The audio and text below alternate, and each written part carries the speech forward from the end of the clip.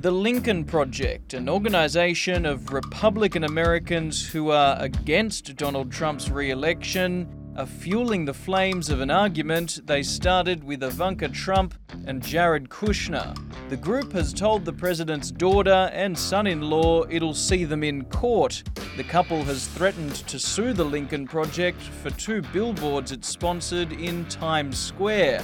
One shows Kushner's picture with the quote, "New Yorkers are going to suffer, and that's their problem," while Ivanka is depicted smiling next to a tally of COVID-19 deaths. Their lawyer says the billboards are false, malicious and defamatory, and they should be removed immediately.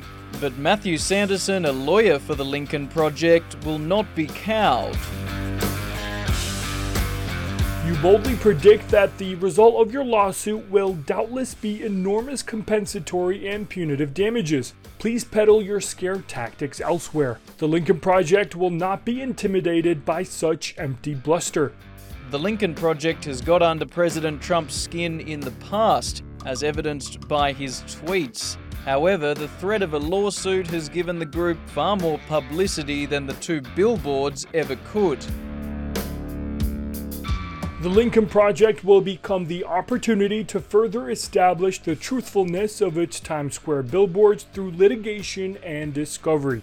So sue if you must. And the prospect of a court battle promises to raise the profile of the Lincoln Project and its cause exponentially.